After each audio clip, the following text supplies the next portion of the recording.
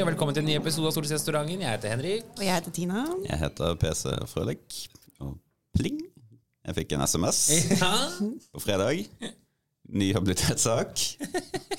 For dette er jo noe som egentlig Tonje Brenna bare startet som en kultur. Ja. Nemlig å sende melding til PC og si, jeg har gjort noe gærent. Ja, for kontoret. Og jeg synes det er jo en veldig fin tradisjon, men nå har det skjedd 6 ganger på rad. Kapittel 6 i sesong 6 av en ganske dårlig serie. Episode 1. Nei, det var en SMS fra Vestre som sa at han måtte... Har du tidlig prat? Har du tidlig prat? Ja. Og det hadde jeg jo. Så den tok vi. Vet dere hva jeg sa i samtalen? Nei. Tast 1 for habilitet. Sa du det? Det er så dårlig. Velkommen til kontroll- og konstitusjonskomiteen. Ja. Tast 1 for habilitetsbrudd. Tast 2 for aksjekjøp. Tastet opp. Første samtale med Brenna i juni var veldig liksom, fin, men formell og ryddig. Ja. Og sånn. Og nå var det tast 1 for habilitet. Etterfulgt av latter. Det liksom. Men det var habilitet. Ikke verdens største, mest banebrytende, sjokkerende... Nei, det vil jeg si. Så han presenterte det ikke på den måten? Han sa ikke at dette er den største, og viktigste og beste habilitetssaken noensinne. Han er jo glad i å si at ting er det. Entusiastisk forklaring. Ja. Nei, det var en ryddig samtale hvor han la frem det som hadde skjedd. En ansatt som også er nær venninne, som er blitt forfremmet på hans fullmakter. Ja. Og der er det antakelig inhabilitet.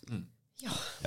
Og det viser altså ikke den største, mest sinnssyke saken, men tjener jo egentlig godt til å illustrere at det kanskje er noen rutineproblemer. Ja. For det sto i brevet som han sendte senere på dagen til kontrollkomiteen at han hadde forvisset seg om at embetsverket var kjent med relasjonen eller noe sånt. Jeg husker ikke akkurat ordet. Det er veldig avansert og godt formulert oversatt fra hun snakket med sin sjef og sa at vi var venner. Ja. Og han har ikke sagt noe om det. Altså. Ja. Og det er jo kanskje ikke helt måten å gjøre det på. Men det som er litt sånn urettferdig mot Vestre er at denne kommer liksom opp på alle de andre. Fordi hvis den hadde kommet høsten 2021, så hadde ingen... Altså, det hadde vært en sak, tror du ikke? That's it, da. Jo, for det inhabilitetssaker, de skjer fra tid til annen. Det har fått en sånn mytologisk status nå, hvor bryter man habilitetsregler. Du har liksom landsforræderi, du har kuppforsøk, du har inhabilitet. Liksom, det er blitt helt ville tilstander. Det er egentlig bare en saksbehandlingsfeil som fører til ugyldighet, og som må rettes opp. Og så selvfølgelig de som aktivt går inn for å bryte habilitetsreglene, det er en helt different ballgame. Ja. Det er alvorlig. Ja. Det er sånn du blir politianmeldt for. Ja.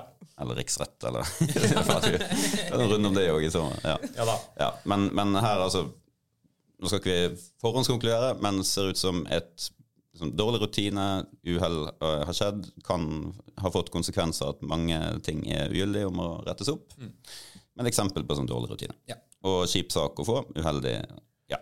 Men det har heller ikke fått så veldig mye oppmerksomhet da. Nei, det er nok det. Du snakker om sånn take out the trash day, gå ut og ta ut nyheter på en fredag, så var vel dette et sånn eksempel på en sånn sak som det nytter å ta ut på en fredag. Ja, og det er jo grunn til å tro at redaksjonene kastet seg sikkert over den, og har gravd, og så finner de ikke så veldig mye nytt. Nei. Men det er litt rart at de ikke kan la merke til. Altså, bare fordi, basert på egen erfaring, og dette er jo en erfaring som jeg og Henrik har, ikke du, PC, for at vi har jo vært statsråder, så vi... Men, du ble aldri statsråd, du? Nei. Det er rart med det. Det er rart når du var 8 år i regjering. Altså, aldri statsråd. Men det er ok. Ja. Det er sant. Det er sikkert en forklaring, tenker jeg. Men muligheten kommer kanskje senere, PC. Men det som slo meg var jo bare at når man sitter da, i møte på kontoret sitt som statsråd, man sitter i den der statsrådens møterom, og man treffer embetsverket om forskjellige saker, så er det jo vanlig at de som sitter rundt bordet der er type ekspedisjonssjefen, og så kanskje en avdelingsdirektør, og så innimellom også kanskje noen som jobber i den avdelingen hvis det er et eller annet veldig spesifikt. Da. Men det er bare derfor det er liksom litt rart til å ikke legge merke til at det må være en grunn til at hun nå sitter her. Ja, hun som du kjenner fra før. Ja. Sånn, ja, men ja. Ok, I don't know altså. Jeg bare synes det litt rart at ikke han har lagt merke til det. Ja, altså. Eller stussa over det da, eller stille noen spørsmål. Ja. Men jeg skjønner også at sånne feil, det kan skje, sikkert. Kanskje mange feil som man må gå videre fra. Ja. Man trenger ikke å henge seg opp i alle feil folk gjør. Nei. Så det synes jeg ikke. Nå må vi holde opp med dette maset. Overskriften i morgen. Nei, vi er mennesker, vi også. Vi er mennesker. Så må man ta ansvar. Vi er mennesker med liv og ektefeller. Ja. Så, men On to other business. I dag var det spørretime. Ja, og det er en greie. Det er en greie, og det er jo ikke alltid veldig gøy, men det var litt gøy i dag. Ja, det var det. For i dag var energiministeren på besøk. Bare si, veldig bra at det nå heter energiminister. Ja. Jeg liker det byttet. Jeg synes det er lettere å si, og det er mer beskrivende for jobben egentlig, enn det der olje- og energiminister-greiene. Det er opphøye en olje til å være noe sånn som alltid er liksom større enn alt annet. Dynamisk og fremoverlent. Ja. Sånn imagebytte. Ja. Men jeg synes det er kult, jeg liker det. Men i hvert fall, energiministeren var i spørretimen, men i går var han i Brussel. Og fikk da et oppslag i Aftenposten litt sånn sent på kvelden om at han hadde holdt en tale der nede på et sånn felles møte, hvor blant annet Kadri Simson, som er energikommissær, eller hva det heter for noe, der nede. Og da hadde han brukt anledningen til å liksom beklage seg litt, riktig nok ikke til EU, som var overskriften på den første saken i Aftenposten, men beklage seg litt over liksom, at ting går for treigt når det gjelder energiomstilling, og at det er mer og mer av liksom, populistiske og nasjonalistiske krefter som styrer dette, da, fordi at de ødelegger debattene vi bør ha, og at vi ikke er, hva skal jeg si, oppmerksomheten rundt at ting ofte er mer komplisert enn som så, at man trenger langsiktige løsninger og mer samarbeid for å få dette til, blir borte. Veldig bra sagt. Ja. Ære være energiministeren for å si det. Jeg skulle ønske han hadde sagt det hjemme i stedet for i Brussel. Ja. Bra å si det der også, men det er noe sånn, dette er noe jeg har savnet, det er sikkert jeg rantet om mange ganger i den podcasten her, men den der stå opp da, i de litt krevende debattene, og ta litt ansvar, og si at ja, dette er vanskelig akkurat nå, men det er rett, og det er viktig, og det er riktig, og vi skal fortsette med disse tingene. Men det han ikke så var hun med Aftenposten-nøkkelkort rundt halsen, og en penn som bare... Ja, det kan man lure på. Var han bevisst på det, at det satt en journalist der? Jeg så at det sto i saken han hadde snakket mer med journalisten om det etterpå, da, så jeg tror han har visst det. Men det er derfor jeg mener liksom at dette hadde vært et budskap han fint kunne fremført hjemme i en eller annen anledning. Men det blir jo et interessant bakteppe når han da kommer til Stortinget, og Nikolai Astrup benyttet anledningen, og vi hadde jo planlagt at vi skulle spørre han da om denne ren energipakken, eller den 4. energimarkedspakken. Det er veldig komplisert og teknisk. Ja. Men for alle som er litt bevandret i disse debattene, så er det jo egentlig ACER som er den store greia. Og det er ikke den store greia i ren energi, men det er det som får all oppmerksomhet. Så Nikolai hadde tenkt å utfordre ham på liksom, når kommer denne pakka til Stortinget? Den er viktig. Ref. At vi trenger fortgang i prosessene, og samarbeid er avgjørende for å få til energiomstillingen. Men det er jo forbildet der også er jo at Senterpartiet hadde landsstyremøte i helgen. Nettopp. Ja. Og de sa noe litt annet. Ja. Noe litt annet enn Åsland. For de er ikke så opptatt av tettere samarbeid, de er ikke så opptatt av de langsiktige løsningene, og de mener at dette er å avgi selvråderett. Men det er jo samme regjering da. Så det var interessant å se hva energiministeren mente om det. Og jeg så at det var mange som følte nøye med på hva han svarte, inkludert for eksempel Sigbjørn Gjelsvik, som satt ekstremt fremoverlent i stolen sin i salen. Spirremann. Ja, og det er vel ikke hver gang man gjør det i en spørretime. Så spørsmålet er, dette blir krevende for regjeringen. Hva vil de gjøre? Nå jobber de grundig med denne saken, som han sa. Vil de komme til Stortinget med den i løpet av denne perioden? Eller vil de skyve den? Og hvis de kommer med den, hva skjer da?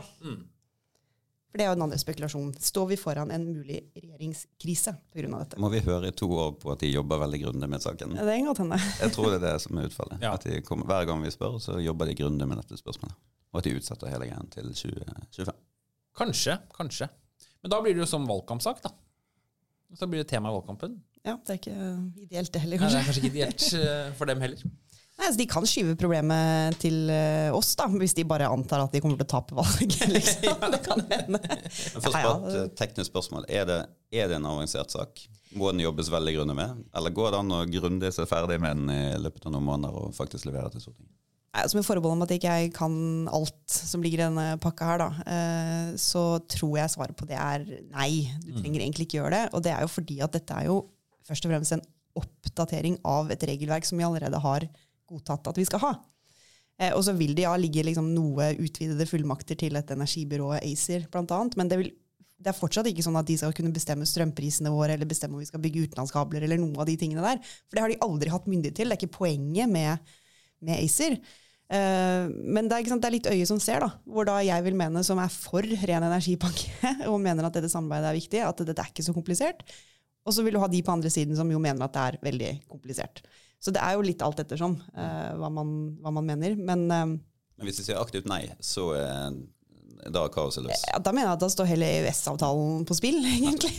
Og så vil det være helt uhåndterlig for oss, fordi at vi knyttet til energimarkedet i Europa gjennom de utenlandsforbindelsene som vi har. Hvordan skal du da håndheve liksom, handel på de, og ha samme regler og alt som følger med, hvis du ikke skal være en del av det fellesskapet? Det blir veldig krevende og ikke bra for Norge. Men det jo, ikke sant, jeg har merket meg, jeg satt i en sånn dybdesamtale med finansministeren om statsbudsjettet, hvor han nå liksom tok et sånn oppgjør da, med liksom, de populistiske, enkle løsningene, og så har liksom begynt å bruke den retorikken. Jeg bare synes det så utrolig spesielt. Fordi, herregud, altså, det var det som irriterte meg aller mest i valgkampen i 2021, at jeg satt i studio etter studio med han, og hørte på han liksom fortelle det jeg mener løgner om ACER, blant annet. Så han jo representanten for det greia der. Det partiet har jo vært blant liksom fanebærerne i den der Norge først-greia. Og en sånn tilsløring av hva som sannheten og hva vi egentlig byr oss ut på. Og det skadelig. Og det fint hvis han har kommet på bedre tanker, men herregud, fortida di da. Så du si unnskyld for det du holdt på med. Og det litt spørsmålet til Terje Aasland nå. Ja. Hvem det du snakker om? Hvem snakker du om? Det sa vel Nikolai også. Jeg hører du snakker om at det viktig for folk, og da, hva han sa? Jeg antar at det da også viktig for Senterpartifolk, finansministerfolk, og så videre. Men det utrolig fascinerende. Altså, det fint at de nå liksom har lyst til å være mer ansvarlige for de i regjering og sånn, men herregud, altså. De har jo stått for den linja. På ikke bare kraft, men på mange ting. Så ja, good riddance, ass. Vi får sånn INP-baluba da. Vi har ikke snakket om INP, men de gjorde et kjempelokalvalg. Ja. Hvis dette blir en valgkampsak i 2025, så da kommer de inn i Stortinget. Altså. Ja, det kan fint skje. Dette kommer, altså, ikke bare det, men energispørsmålet generelt vil være en stor valgkampsak i det neste valget, og det masse sprengkraft i, om det vindmøller eller hva det enn ikke sant? Så INP, det skal vi ikke tenke at det ikke blir en utfordring. Nei. Men de har jo konkurranse, for det nå kunstverket med denne spørretimen var jo at etter at Nikolai og Terje Aasland hadde hatt en slags samtale om problemer med proteksjonisme og nasjonalisme, så kom jo for populistene da. Fordi man kan jo koble seg på og stille spørsmål etterpå. Og da kom først FRP, og det var «Hvem eier du på? Norge?» Og så kom Rødt, og de klinte til. Så det ble jo veldig godt illustrert. Terje Aaslands poeng i Bryssel ble jo veldig godt illustrert i Stortinget i dag. Hvor Høyre sier sånn, ja, enig, dette bra, viktig. Og jeg hadde ikke Senterpartiet, så tror jeg de også hadde tatt replikk. Det tror jeg jo. Og spurt om det. For det pleide de å gjøre i forrige stortingsverket. Ja, altså Vedum sto med Norwegian-slips i Stortinget og kjempet for at staten skulle kjøpe Norwegian-slips. Altså, det var helt koko. Det hadde jeg glemt. Altså, Norwegian-slips. Ja, nå har jeg sjekket hvordan utviklingen hadde vært hvis vi faktisk kjøpte masse Norwegian-aksjer. Ja, det burde vi ikke gjort. Nei, jeg vet ikke. Det kan jo være at det hadde vært en superinvestering. Vi vet hvordan det hadde gått hvis vi hadde gjort det med SAS, da, så det jo ikke. Ja, det vet vi jo. Nei, men dette veldig fascinerende. Men tror vi at det kan faktisk bli regjeringskrise på den saken? Altså, det dette jeg også lurer på, om dette Senterpartiets IS-kvinnen, på en måte. At det sånn, der går grensen. Det går ikke. Men jeg mener jo at den saken som vi hadde med IS-kvinnen jo også egentlig et eksempel på at man tror jo liksom ikke sånne ting kan skje. Før det smeller. Ja, ikke sant? At man tenker sånn, det vil jo ordne seg, så det mye støy, og alle ute og liksom blaffer litt. Men Men når alt kommer til alt, så liksom, man kaster ikke et regjeringssamarbeid over bord liksom, på grunn av en sak. Nei. Men inntrykket den gangen var vel at altså, Siv Jensen og FrPs regjeringsapparat ville jo ikke ut av regjering. Nei. Det var vist at partiet dette tåler ikke. Da. Ja. Og hvis det nå blir liksom mer slitasje, de har mistet masse ordførere, og så kommer dette, og Støre moser igjennom, kan det at partiet bare sier, nå går det ikke? Ja, jeg tror liksom det tror jeg er det beste poenget. Fordi jeg tror den tabbekvoten, hvis du kan kalle det, eller den kvota på hvor mye tåler vi, den begynner å bli oppbrukt. Ref Melkøya, for eksempel.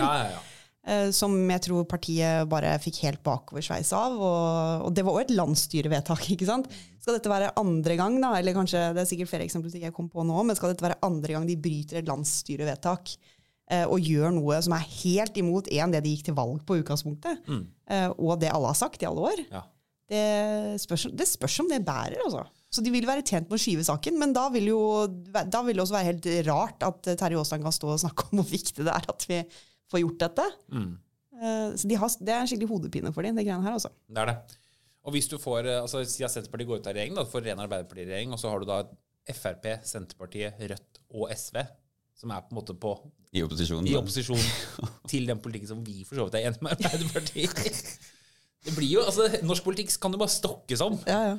Den høyre-venstre-aksen kan du bare stokke om. Altså, når får vi en høyre-Arbeiderparti-regjering, liksom? Det lurer jeg på. Høyre-venstre-Arbeiderparti. Det presser seg frem. Ja. Ingen kommer til å være fornøyd, du kommer til å være dritsur på det. Alle kommer til å hate det. Da konkluderer vi som jeg begynte da. Dette blir utsatt til 2025. Det høres jo nesten ut. Det høres jo litt sånn ut. Ja. Vi skal jobbe grundig med dette. Ja, det skal vi. Men de kan ikke, men da er Henriks poeng, da blir det en valgkampsak, og da kan de ikke si liksom, at dette trenger vi ikke ta stilling. Da må du ta stilling til det på en måte neste periode. Ja. Og innen den tid så vil utsiktene til kraftunderskudd vokse, og investeringene i fornybar energi fortsette å falle. Liksom, det blir et helvete da. Et helvete. Ja. Så det er ikke bra for landet det her, rett og slett. Det er ikke det. Skal ha en annen regjering. Skal ha en annen regjering. Skjerpe seg. Det er not good. Det har vært lettere med Høyre og FrP. Ja. I hvert fall på denne saken. Ja, jeg tror ikke det hadde vært noe problem i det. Da hadde vi blitt enig med en gang. Med en gang hadde vi blitt enig. Easy peasy. Ja. Nei, vi har alle vårt. Ja, vi har det. Men apropos å ha utfordringer, hva synes vi om uttalelser fra Fellesforbundet i går om Støre, forresten? Vet du hva, det synes jeg ikke går an. Så dere det? Jeg føler ikke med så veldig akkurat på den. Føler ikke med på noen verdens ting. Jeg og Henrik er veldig opptatt av å suge til oss alle utfordringer som Støre har, regjeringen har. Nå er det dårlig stemning i Arbeiderpartiet. Det er veldig, veldig behagelig å konsentrere seg om det akkurat nå. Ja. men jo, Støre var og besøkte Fellesforbundet i går. Eller 2 dager siden, eller sånn. Jeg vet ikke. Denne uka her. Og der fikk han en ganske grundig kjeft fra talerstolen for åpen scene, og det er liksom referert da i VG. Og de sa, jeg er enig med Henrik, det går ikke an. Det går ikke an å oppføre. Altså, litt folkeskikk må man faktisk kunne ha. Ja. Altså, det var bare sånn der, omtrent sånn, du er helt ubrukelig. Du må gå av. Det var sånn. Det var jo ikke alle selvfølgelig da, det er de som selvfølgelig kommer på i VG som sier det, men det var liksom, det var ordentlig slemt. Det var slemt, ja. Og det er sikkert sånn at vi har en kultur, for her snakker vi fra levra, bla, bla. Ja, men det går an å ikke være Twitter-troll på talerstolen. Liksom. Det er landets statsminister uansett, og det er din statsminister. Ja. Hva er dette her for noe? Nei, utrolig spesielt. Var det topper? Altså, var det I media er det alltid topper. Men, ja. Nei, jeg fikk ikke helt med meg det. De var delegate på landsmøtet, så det må jo være noen som har ganske høye verv da, i hvert fall. Men det er helt uhørt måte å snakke på. Og så klagde de også over at han hadde bare, du er her bare en time. Ja. Det var liksom, sett ikke av mer enn 1 time til oss. Og tidligere på dagen så hadde jo både Tonje Brenna og Vestre, tror jeg, eller i hvert fall 2 andre statsråder hadde også vært der. Jeg tror det. Men det var jo dritt da, for det var sånn, de bare kom og gikk, og nå kommer du og er bare her en time. Altså det er noe med selvbildet også da. Han er statsminister. Han har viktige ting, liksom. Tett kalender. Det var dypt fornærmende. Ja, og urimelig. Ja. Ekstremt urimelig. Man kan være misfornøyd med han hvis man vil det, men altså, folkeskikk, ass. Ja, jeg er helt enig. Og det er en sånn usunn, sånn der, litt sånn, ikke for å være sånn, men sånn maskulin organisasjonskultur, som er sånn, vi er ikke redde for å smelle til mot makta, og så bare blir det helt sånn ufint. Ja, det blir jo fint. Ja, det ikke noe elegant i det hele tatt. Ja. Sånn det. Men du sitter og prepper til 7. november du nå, PC? Det gjør jeg. Ja. Det gjør jeg. Det blir 13 timer lang høring med 6 stykker inne. 13 timer? Ja, det blir heftig. Men, hvor lang tid har hver som skal snakke? 90 minutter cirka. Altså, de skal ikke snakke 90 minutter, men de skal snakke litt, og så skal disse famøse spørsmålene komme. Sånn, du Støre er jo kjent for å ha veldig orden i sysakene. Kan du utdype litt om hvordan du har satt dette i system nå etter at habilitetssakene er gått? Hvilke tiltak har du gjort for å rydde opp? Takk til Arbeiderpartiets representant. Det høres ikke veldig imponert ut over evnene til Jeg bare forutser, jeg vet ikke hva som kommer. Men hvis Senterpartiet begynner å grille Ola Borten Moe, så blir jeg litt Du er overrasket? Det tror jeg ikke kommer til å skje, nei.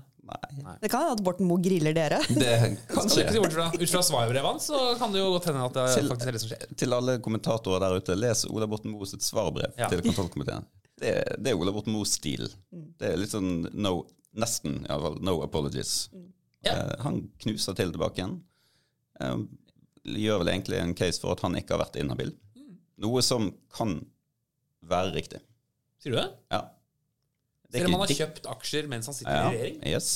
Dette er det interessante med disse sakene, at de er spektakulære for offentligheten, og nyhetskraften i de er stor. Det er skandaler, det er alvorlige saker og sånn, fordi det er mye rundt. Og Økokrim er inne og etterforsker for all del, kjempestor sak. Men de formalbruddene som man er inne og ser på, det er ikke sikkert at konklusjonen i de blir så, altså at de vil stå i stil til de spektakulære overskriftene. Nei. Det er interessant. Men skal dere ha andre enn de tiltalte altså i høringen? Det er bare det er ikke noen fagpersoner. De tiltalte, og så sjefen for alt, Jonas Gahr. Ja. Noe som skal svare. Ja. Så det blir spennende. Og nå er kommentariatet i gang. Det skrives mye saker om dette. Det er jo en merkelig dynamikk i dette, for det har vært en sånn alvorseskalering i hver eneste sak. Kontrollkomiteen stiller nye spørsmål. Det er liksom nyheten. Hva som er spørsmål og sånn, det er selvfølgelig interessant for journalistene, men det er ikke alltid det som stiller overskriftene. Det er det at man stiller spørsmål i seg selv, som på en måte er de første store overskriftene. Kontrollkomiteen stiller nye spørsmål. Og så kommer den umiddelbare reaksjonen fra de ulike komitémedlemmene, og dette viser alvor i saken og sånn. Så kommer svarbrevene fra de involverte, og så blir det ofte sånn, ja, dette reiser mange nye ubesvarte spørsmål. Ja, og så er overskriften, nye ubesvarte spørsmål. Øker sakens alvor og så videre. Innimellom så hadde det vært en interessant øvelse hvis noen ordentlige gravejournalister hadde satt seg inn i svarbrevene og så spurt på direkten tilbake igjen. Hva er ubesvart? Ja. Til kontrollkomiteens medlemmer? Yes. Hva er ubesvart? Ja. Du sier det er ubesvart spørsmål. Hva er ubesvart? Ja. Hva med det som står på linje 2, side 7 i svaret? Ja. Som direkte motsier det du påstår. Der er det litt å gå på. Ja. Det er noen journalister som gjør det, men ikke alle. Det blir litt sånn overskriftsdrevet, og alt er liksom sånn alvor, oppover. Så man slipper liksom litt unna som kontrollkomitémedlem med å på en måte bare være kritisk, da? Eller bidra til den eskaleringen? Det er i hvert fall en metode som er ganske enkel. Bare si at alt blir mer alvorlig for hvert svar som kommer og sånn. Og det er lett å slippe unna med hvis man ikke får motspørsmålet. Ja. Og så er det jo noen av svarene som kommer som faktisk dementerer noen av opplysningen tidligere. Nå bruker ikke Erna Solberg som et eksempel for å gå inn i forsvarsposisjon for Erna Solberg, men det er det ferskeste eksempelet vi har. Husker den nyheten om at hun hadde blitt direkte advart av embetsverket sitt og trosset direkte advarsler og sånn. Det viste seg i et svarbrev fra Jonas Gahr Støre 2 uker etterpå at det var ikke riktig. Nei. Men hvor kom den påstanden fra da? Det kom i media om at det var et internt notat på SMK som hadde direkte advart henne mot det og sånn. Det var et internt arbeidsnotat som ikke var kommet henne til kunnskap. Ja, nettopp. Den ble dementert 2 uker etterpå. Ja. Men myten lever likevel videre om at hun tross direkte alle advarsler. Og sånn. Og dette var ikke en sokratisk forsvarstale i det hele tatt. Det var rett og slett bare et eksempel på hvordan liksom, detaljene ikke alltid er det som stjeler overskrift. Og så er jo pressens logikk også vil jo alltid være å gå etter makta uansett. Ja, så de vil jo alltid Og dette er ikke en sånn her, journalister så teit og bla bla bla, det er ikke det. Men det er bare det at det er litt, noen sånne lettvinte ting. Og så er det alltid dette jaget med hva som er mest alvorlig. Hva er den mest alvorlige saken? Ja, nå kom Vestre-saken. Hva er den mest alvorlige? Ja. Går denne nå forbi den andre saken? Sånn. Men til dems forsvar da, altså nå er det så sykt mye saker, og så sykt mye informasjon. Det er jo sånn travbanekommentering. Er det Black Borten eller Solberg Lightning som leder meg? Ikke sant? Er det raske briller? Løp forbi her.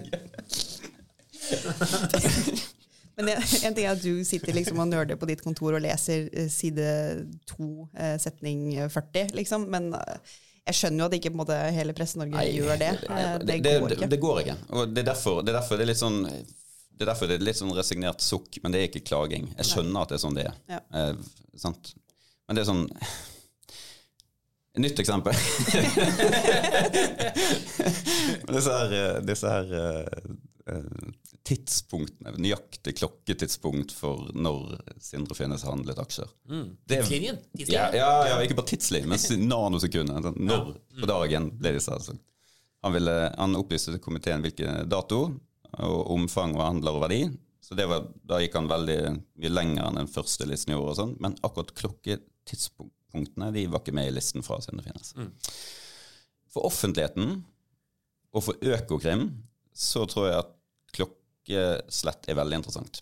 Så det er helt åpenbart, det er en helt legitim debatt. Hvorfor vil han ikke opplyse om klokkeslett for handel? Det er en helt legitim greie. For kontrollkomiteens arbeid så er det helt revne likegyldig. Ja, for det skal vurdere Erna Solbergs habilitet. Og habilitet går ikke på om det blir gjort før eller etter 12, eller før eller etter. Det er ikke de detaljene her. Du trenger ikke, og de har ikke relevans for en habilitetsvurdering. Jeg kan ikke teoretisk se for meg at det skal ha betydning. Men det er ikke likevel sånn utrolig alvorlig at det ikke kontrollkomiteen for klokkeslettene. Sånn. Ja. Det er ikke et motspørsmål sånn. Hvorfor det? Trenger dere dit? Men det er sånn, det er jo et eksempel på at det finnes litt nyanser her, men som sagt, ikke klaging, bare nicht erga nordwunder. Skal fortelle deg et triks som man lærer når man skal i kontrollkomiteen. Svar lenge. Ikke gi vekk de beste tipsene, for det er helt riktig. Jo, for dere har jo tenkt, det er vel hver representant har et tilmålt tid, er det ikke det? Ja. Så hvis du får et spørsmål, så må du begynne med sånn: tusen takk for dette veldig gode spørsmålet. Det er verdt å minne om at allerede i 2012 så ble det jo nedsatt et utvalg som, og alt dette gjør du for å bruke opp tiden til opposisjon. Det er helt korrekt at det er et triks. Og da det må være veldig irriterende for deg. Ja, det er veldig irriterende, og så må man bli irriterende og uhøflig tilbake igjen. Ja. Og det skjønner man ganske fort. For da må man som komitéleder bryte inn, eller den som er utspørrer, bryte inn. Og da må man gjøre det på en høflig måte og si at unnskyld, jeg avbryter ikke nå for å være uhøflig og pågående, men du må svare på spørsmål. Ja, og da blir det litt sånn 10% amerikansk kongress. Ja, jeg tror ikke til å si det, det blir sånn. I USA er det nesten at den som sitter og svarer får nesten ikke svart, fordi det er jo showet de som sitter. Men det må jeg si, apropos noe amerikansk kongress, det shitshowet som foregår i det republikanske gruppen i representantenes hus, dette her er helt sinnssykt. Ja. Og de sier jo selv også. De bare... de driter oss fullstendig ut. Det ser ut som en gjeng med klovner. Ja, de gjør det jo. Ja. De får ikke sendt hjelp til Ukraina, fordi de har ikke i stand til å vedta politikk. I går så nominerte de det 3. forsøket i går. 4, tror jeg. Ja, det kan jeg tellingen. Jeg tror kanskje det var... Ja, altså de hadde McCarthy, og så hadde de en eller annen, og så hadde de han Jim Jordan, som er helt sinnssyk. Og så er det, så det må ha vært 4. forsøket med en som heter Emmer. Eller Emmer. Det var vel han som stemte for å godkjenne valget. Ja. Og har stemt for alle støttepakkene til Ukraina. Ja. Avvist av en betydelig andel av egne partifeller, for han var for moderat. Ja. Dette var fyren som ville ha nasjonalt forbud mot abort. Ja, for moderat. Ja, og på en sånn konservativ skala så hadde han fått sånn 85 eller 84% score eller noe sånt. Superkonservativ. Ja. Men fordi at han hadde stemt for å godkjenne valget i 2020, og stemt for alle pakkene for å støtte Ukraina, så var han da ikke konservativ nok for en del republikanske. Altså, det er da du skjønner hvor fucked du er. Og når Trump kan bare ikke twittere, for det gjør han jo ikke, men på Truth Social skrive at han er ubrukelig, kan ikke ha han, så taper han. Det er helt vanvittig. Men da er det jo ingen vei til de 217 stemmene. Men hva heter hun absolutt gærneste? Marjorie Taylor Greene. Ja, hun ble jo nå nevnt som... Nei. Kanskje hun kan gjøre det? Og det er jo, jeg skjønner at det liksom er ytterfløyen på den siden da, men man er der liksom. Ja, men da... Kanskje hun kan bli tredje mektigste i USA? Vet du hva det eneste jeg sitter og tenker nå? Akkurat nå ble jeg veldig glad i den norske kontrollkomiteen. Ja, jeg er helt enig. Man blir veldig glad i vårt lille rare system, og våre rare folk, og våre mer eller mindre gode og dumme spørsmål fra opposisjon og posisjon. Fordi tross alt så er vi ikke Marjorie Taylor Greene. Nei. Jeg så et veldig morsomt klipp også av henne, hvor hun stod og gråt, hun var så sint, for det var sånn Palestina-demonstrasjon foran kongressen, hvor hun stod og skrek til politiet, fjern dem, de har ikke lov til å være her, vi kan ikke ha sånne folk som sitter og okkuperer kongressen på denne måten. Så bare, brøt ikke du deg inn i kongressen? Herregud. Nei, det er helt sprøtt. Så vi er ikke i USA, takk Gud for det. Nei, takk Gud for det, ja. Nei, men det var noe jeg skulle si i stad, men så jeg glemte ut. Det var egentlig bare, før vi slipper kontrollkomitésporet helt, er det din oppfatning nå, PC, at kritikken fra Arbeiderpartiet mot Erna øker i styrke? Ja. Fordi dette ble det jo spekulert i når det var snakk om at Anniken Huitfeldt måtte gå av. At det var sånn, da står de 4 til å kritisere Erna. Og så tenkte jeg sånn, det kan ikke stemme, liksom. Det blir for dumt. Men nå begynner jeg å lure litt på om det var litt sånn likevel. Eller er det jeg som bare leser overskrifter og ikke følger med? Starter med forbehold om at jeg ikke anklager noe for å slå politisk mynt i komiteen, men det er jo kommet en del saker hvor de nå sier rett ut at Solberg-saken mest alvorlige og uforståelige ditt og uforståelige datt. Så det er klart de tør i hvert fall nå å si det de mener om saken. Det gjorde de ikke før, da holdt de egentlig mer eller mindre kjeft. Men det kan jo være et veldig godt poeng. At det er mer det enn liksom at det er en strategi. At det bare er sånn, nå er det litt deilig, for nå kan jeg faktisk si det jeg mener her, i stedet for at alt blir liksom sånn... Ja, blir redd for å... Ja, det kan jo være, faktisk. Ja. Det er formildende. Jeg tenkte, når jeg gikk rett inn i konspihjørnet, men det... Ja, for hvis det er en strategi, så er det jo litt gjennomskuelig. Det er veldig. Ja, det er det jo. Så det kan være 1 av 2, det kan være bevisst, eller det er bare mer det at det er en mer normalisering av diskursen. Men du så Vestre-saken som kom på fredag, da var jo Støre sin umiddelbare kommentar at det er Solberg-sak som er den alvorligste. Det ville han ikke sagt for et par dager siden. Nei, det er helt sant. Nei. Ja, men vi får se hvordan det spiller seg ut til slutt. Jeg registrerer i hvert fall at Anniken selv sier at hun er uenig med hvorfor hun måtte gå av. Ja. Vi får se om hun klarer å matche Ola Borten Moe i forsvarsskrift og opptreden i komiteen. Vi ønsker deg hell og lykke på din vei, PC. Lykke til, PC. Vi snakkes igjen om 2 uker, for neste er det møte Frei. Stemmer det. Yes. Ok, folkens. Ha det. Ha det.